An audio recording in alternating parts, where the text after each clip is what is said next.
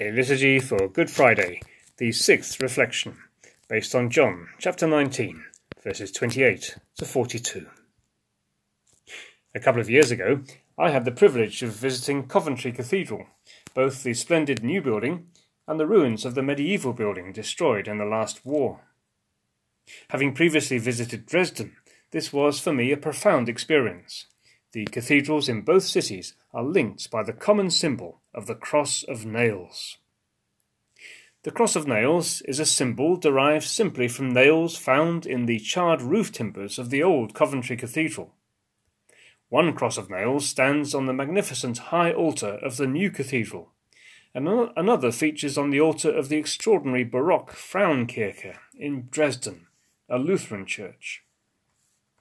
A cross of nails is also worn by the Archbishop of Canterbury, Justin Welby, who continues to be a leading light in the ministry of reconciliation.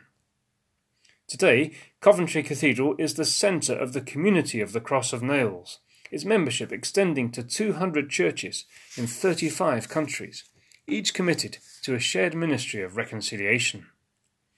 And the ruins of the old cathedral serve as a reminder of the human capacity both to destroy and to reach out to our enemies in friendship and reconciliation. So Good Friday is a day especially to think of the humble nail as a powerful symbol of the evil inflicted on the Son of God, Christ crucified, and then to recall that love is stronger than death and cannot be destroyed. Today is not yet the time to be celebrating the resurrection.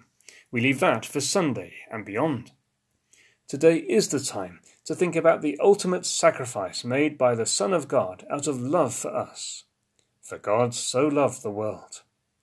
It is that love which makes Good Friday good.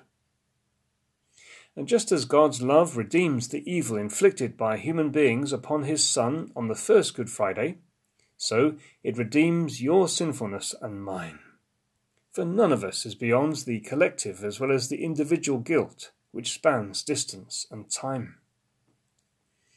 Each Friday, at Coventry, at Dresden, and at each of the 200 member churches of the community of the Cross of Nails, a litany of reconciliation is said. The plea for forgiveness, not only for others, who could easily be proclaimed as guilty, but also for ourselves, is at the heart of this prayer. In the litany, the response is simply, "Father, forgive," taken from Luke's account of Jesus being nailed to the cross, words used by Jesus himself, and words inscribed on the wall behind the altar in Coventry's old cathedral.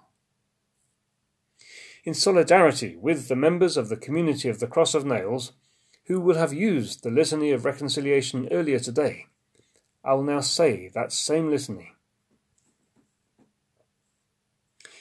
The hatred which divides nation from nation, race from race, class from class. Father, forgive. The covetous desires of people and nations to possess what is not their own. Father, forgive. The greed which exploits the work of human hands and lays waste the earth. Father, forgive. Our envy of the welfare and happiness of others. Father, forgive. Our indifference to the plights of the imprisoned, the homeless, the refugee. Father, forgive. The lust which dishonours the bodies of men, women, and children. Father, forgive. The pride which leads us to trust in ourselves and not in God. Father, forgive. The litany concludes with these words: Be kind to one another, tender-hearted, forgiving one another, as God in Christ forgave you. As we heard in our reading, Jesus' last words before he died were, "It is finished." He was referring to the work he came to do, to redeem the world. Christ's passion, his redemptive suffering, changed the world forever. Having completed his work, Jesus makes it our task to carry it forward. For me, a striking example of this is the cathedral in Dresden. Based in the city centre, it lay in ruins for decades after the war. After many years of campaigning and planning, reconstruction began in 1994, where possible, piecing together fragments of the stonework from the rubble that had lain there so long. In 2005, the cathedral was able to open its doors again, 60 years after the end of the war. And the great pronouncement at the end of the reconstruction project was, "It is finished."